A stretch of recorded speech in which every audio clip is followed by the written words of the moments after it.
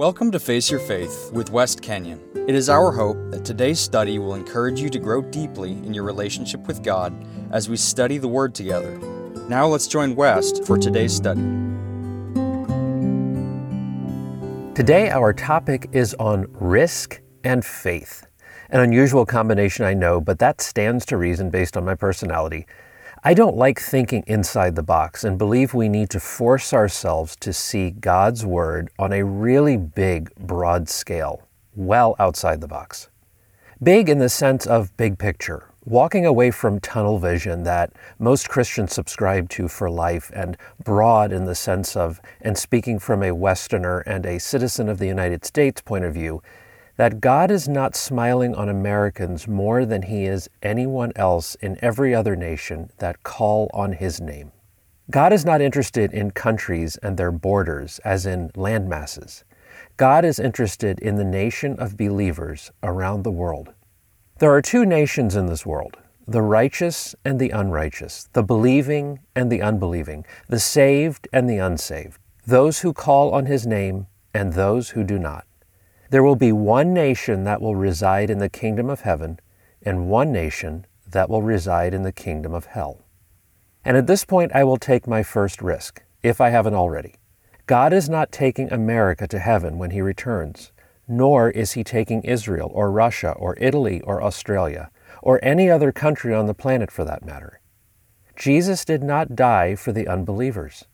He died for the nation of believers. For more on that, look up 1 Thessalonians 4:16 when we're finished. And by complete, unwavering faith, I can say this with full confidence, no matter what anyone thinks or says, and for only one reason. And that is because my unwavering faith is in God, who expects me to take life-changing, life-altering risk. And that is how He calls His nation of believers to live. Taking God-honoring risk that is rooted in profound faith in Him and in His Word. This is how we are to live our lives for God and before all nations. And how is my bantering about heaven and hell and who is going to heaven and hell have anything to do with risk and faith? Well, because it is the most politically and religiously charged example I could come up with that is very likely a topic not to have around the dinner table, school, work, at a party, and with out-of-town guests and a church. But if this is truly one of those topics that God requires of us to face and get real with, then we are to discuss it openly and honestly and take that risk through faith and get back to Christ-centered basics. As always, I now need to fully back all of this up with God's Word, which is risky to speak and risky to believe and risky to teach. Truly, Christ-centered teaching that is grounded, rooted, cemented in place is very, very risky business. But when that business of God-honoring risk is grounded, rooted, and cemented in God-honoring faith, the risk is completely irrelevant.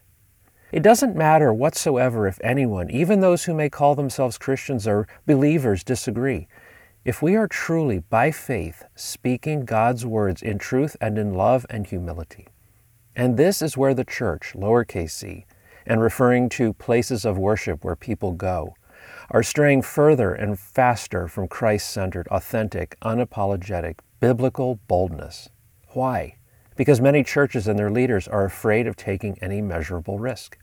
Oh, the churches still preach faith, but faith without works, works being risk, is dead. And so the church is dying, and at the same speed churches attempt to cater to the desires of the attenders over the mandates and desires of God.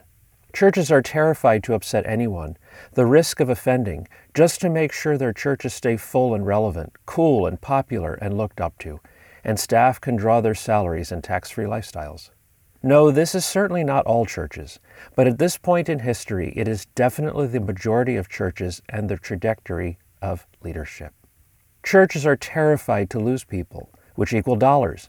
And so everything is carefully planned. The messages are carefully crafted to make sure no line is crossed that could get someone to walk away midway through the service. But why? Why would any church want to hang on to people that choose not to hear the truth? How is that God-honoring leadership? Why would God allow your church to even grow if you are not taking risk and having people walk out? That just might mean you are really doing your job to the honor and glory of God. John 3:19, "For everyone who does wicked things hates the light and does not come to the light, because his works will be exposed." And that will cause you to walk out, potentially even run out of a church. With that, why would God allow you to personally grow in your relationship with Him if you are not taking risk and listening and teaching and telling what is most uncomfortable? How will your faith grow strong if we are afraid of doing what He told us to do, taking God-honoring risk? This no-risk, low-risk attitude is better known as the Church of Peace and Prosperity. Yet this church and mindset is taking massive risk, and that with God Himself for not doing what He called the church and us to be and do.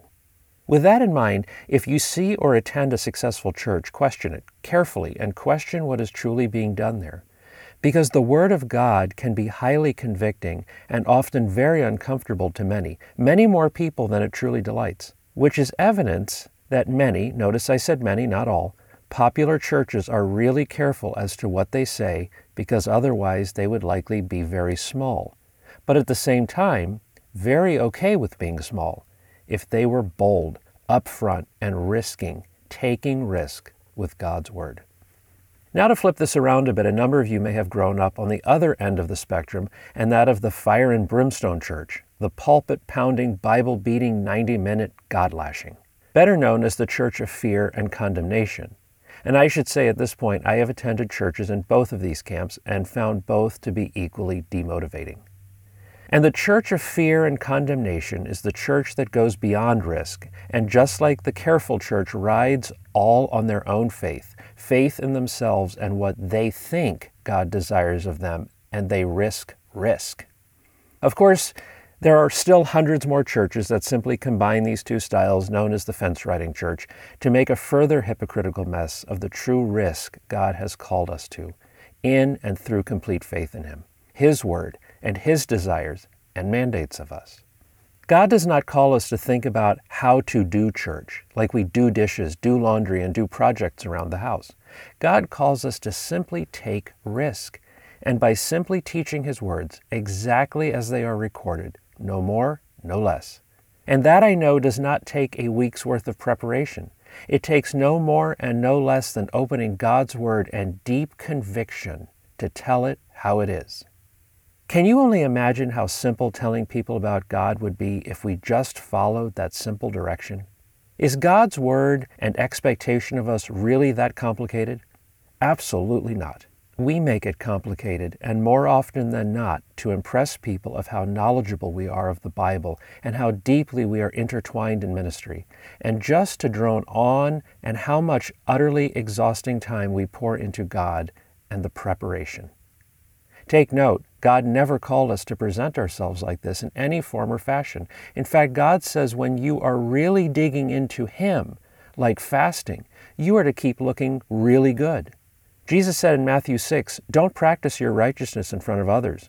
When you give, don't talk about it. When you pray, go in private. When you fast, don't look pathetic, but instead look your best."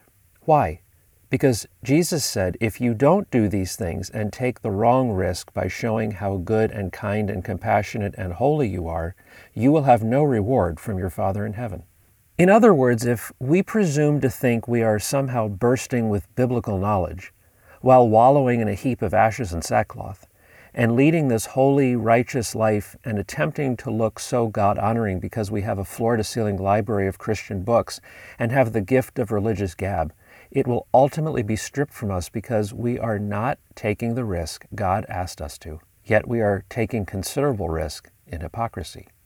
And I keep using the example of the church and referencing the performance of church and pointing to the leadership of church, but this is ultimately and directly pointing to every believer who calls themselves Christian, Christ followers, saved, born again, redeemed. We, each of us in the nation of believers, saved through repentance in Jesus Christ, have to get real with God and His words to us. We need to start taking risk in faith and ignore what is culturally cool, predominantly popular, and relatably relevant. We need to relish in risk and flock to faith in all humility and grace, trusting that God is in control and in the spreading of His own word, and that all we are are containers he fills up in order that we may dump it out, and exactly as he poured it in. And to some he will give much, and to others he will give little, and for some he will take it away and give nothing. This goes for everyone spreading God's word. You do not have to be ordained to do exactly what God expects of you, and that is to preach his word. Yes, just like a pastor, we are all to be well-versed, very well-versed in God's word, full-time ministers in the name of Christ. When we're finished, check out Mark 16:15. This is not a job reserved for a few people around the globe who wear special religious garb, a suit, or choose the goth look to lead a church. This is a commandment for each of us, and perhaps if we knew that and took that seriously and risked our reputation and faith through Jesus, we would see our church and our friends, family and neighbors seek God through their newfound faith in Jesus explode.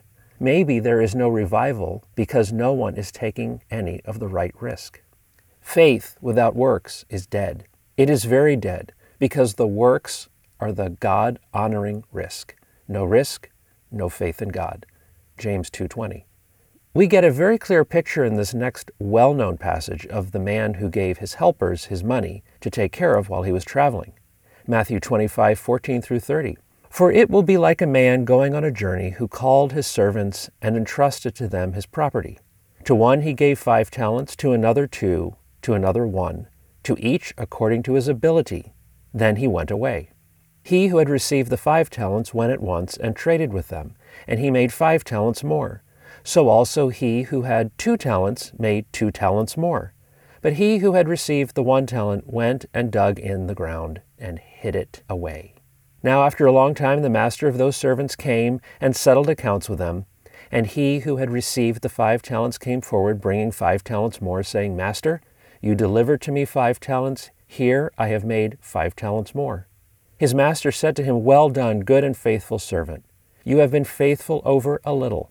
I will set you over much. Enter into the joy of your master. And he also, who had the 2 talents, came forward, saying, Master, you delivered to me 2 talents. Here I have made 2 talents more. His master said to him, Well done, good and faithful servant. You have been faithful over little. I will set you over much. Enter into the joy of your master. He also, who had received the 1 talent, came forward, saying, Master, I knew you to be a hard man, reaping where you do not sow, and gathering where you scattered no seed. So I was afraid, and I went and hid your talent in the ground. Here, you have what is yours. But his master answered him, You wicked and slothful servant. You knew that I reap where I have not sown, and gather where I scattered no seed? Then you ought to have invested my money with the bankers, and at my coming I should have received what was my own with interest. So take the talent from him, and give it to him who has the 10 talents. For to everyone who has will be given, and he will have an abundance. But from the one who has not, even what he has will be taken away. Cast the worthless servant into the outer darkness. In that place there will be weeping and gnashing of teeth. What an amazing example of risk and faith. On the completely human side of this example, the master obviously felt he understood the abilities of each servant, and so he gave them each what he understood to be the proper amount based on their past performance in their work and personal lives. In other words, the faith he had in their given abilities and understanding. Furthermore, the servants standing there together before their master being handed their sacks of money would had to have understood that they were all being trusted with different amounts. Notice the master did not give everyone equal amounts. Doesn't that sound just like discrimination, unfair treatment, so cruel and unkind? Sounds like a perfect lawsuit for injustice against that rotten, insensitive master. But what did these 3 servants know instinctively when they got their various amounts? That the master obviously gave them what he believed they could handle. Who knows? They may have not felt it was fair. After all, that is quite a natural human response, because we always want to be the best, trusted more than the other person, and have the bragging rights that we were the chosen one. Look at what I was entrusted with. Look at me. I'm a recognized congregant, elder, pastor, and so on. But have you really been entrusted with these things you claim by God? Or is it something you are just showing off, something you really don't have from God that you wished you did? And so the master left on his travels, and 2 of the servants invested their master's money. They did something with it. They took risk in faith. And even though the master did not specifically tell them to do anything in particular with his money, he did make it clear when he gave it to them that they all had different abilities, and that was a very clear sign that at least 2 of the servants were good at putting their personal resources to work with results. Yes, the master knew this, and so he dished it out accordingly. And consider this, those 2 servants took risk in their personal lives and at work, and the master knew that. And so 2 of the 3 servants just did what they thought was best and cared for the master's money as if it were their own money, without fear. Again, in a worldly sense, this master certainly took a risk with his servants. He would have had no way of knowing exactly what would happen. He could have lost it all. After all, these servants could have been robbed. They may have turned on him and run off with it, or just made a bad investment that resulted in a loss. But the master needed someone to look over this money because it definitely would not have been safe left unattended while he was away. And isn't that an amazing thought? That while our Master Jesus is away, he is entrusting some of us, and with varying amounts, with his word to invest into the world. Don't neglect the fact that I believe this too can also be personal talents and abilities that he gives us to enjoy personally and to also share with the world. Interestingly enough, the servants took a risk by accepting this job of caring for the master's money. If something would have happened out of their control, their consequences could have been very, very severe. The servants too had to have at least some faith in their master that he was a fair and honest and just man. As the example goes, the master returns home, asks for his money back, and 2 of the 3 indeed took calculated risk and doubled what he entrusted them with. And he was very pleased with them. Wouldn't you be? It's kind of like the stock market. You put some amount of faith in your fellow stock market investors and take a risk. And if you are patient and let it do its thing by investing, it will grow. In contrast, put your money under the mattress and you will get no more than you started off with, and that is a waste. And evidently, God sees it the same way. And we see the master praises the 2 that doubled his resources and condemned the 3rd servant and told him to get lost because he had no faith in his master. And ironically, no faith in himself because he wanted to make sure he didn't offend anyone with a potential mistake that could get him in trouble. So he took 0 risk. And that fear and doing nothing got him nothing. Even the little he had been given was taken away, and he was sent away completely empty. And I think many of us understand that feeling very well. How many of us feel empty and lost because we are not taking risk for the Lord? The short and sweet of it, the master trusted the servants, and 2 of the servants trusted him. Now, however, let's look at this as this parable represents God as our master, as told by Jesus himself, who gives us, his servants, things to watch over. And think about it, God puts trust in us, if you will, and gives us so many things to use for his honor and glory.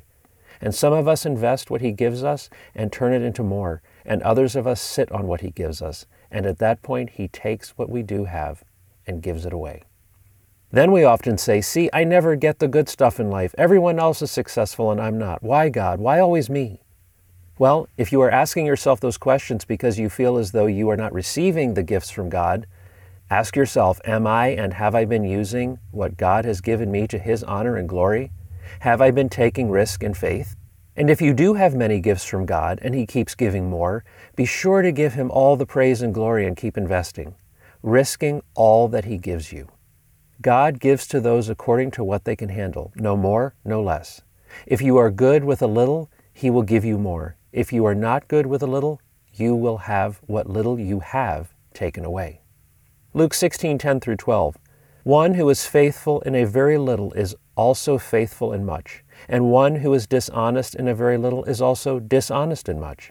If then you have not been faithful in the unrighteous wealth, who will entrust you to the true riches? And if you have not been faithful in that which is another's, who will give you that which is your own? It's okay to take risk for the Lord, in faith, all to his honor and glory. Let's pray. Most gracious Father, we thank you for your faithfulness and your consistency in loving us and leading us. Keep us on the straight and narrow in our lives. Keep us from being conceited and prideful with what you have entrusted us with. Make known your desires through your word in our lives and how to use what you have entrusted us with, that we would put it to excellent use and invest it thoroughly, even at the potential risk of losing it all. Thank you for trusting us with your word and that you are using us to spread that and show others around the world who you are while you're away. And keep us grounded deep in faith and in all things that honor and glorify you. And we now ask this in the name of Jesus Christ, our Lord and our Savior and our Master, who is soon to return. If you are joining us by podcast, please visit our website at faceyourfaith.com for more information and resources.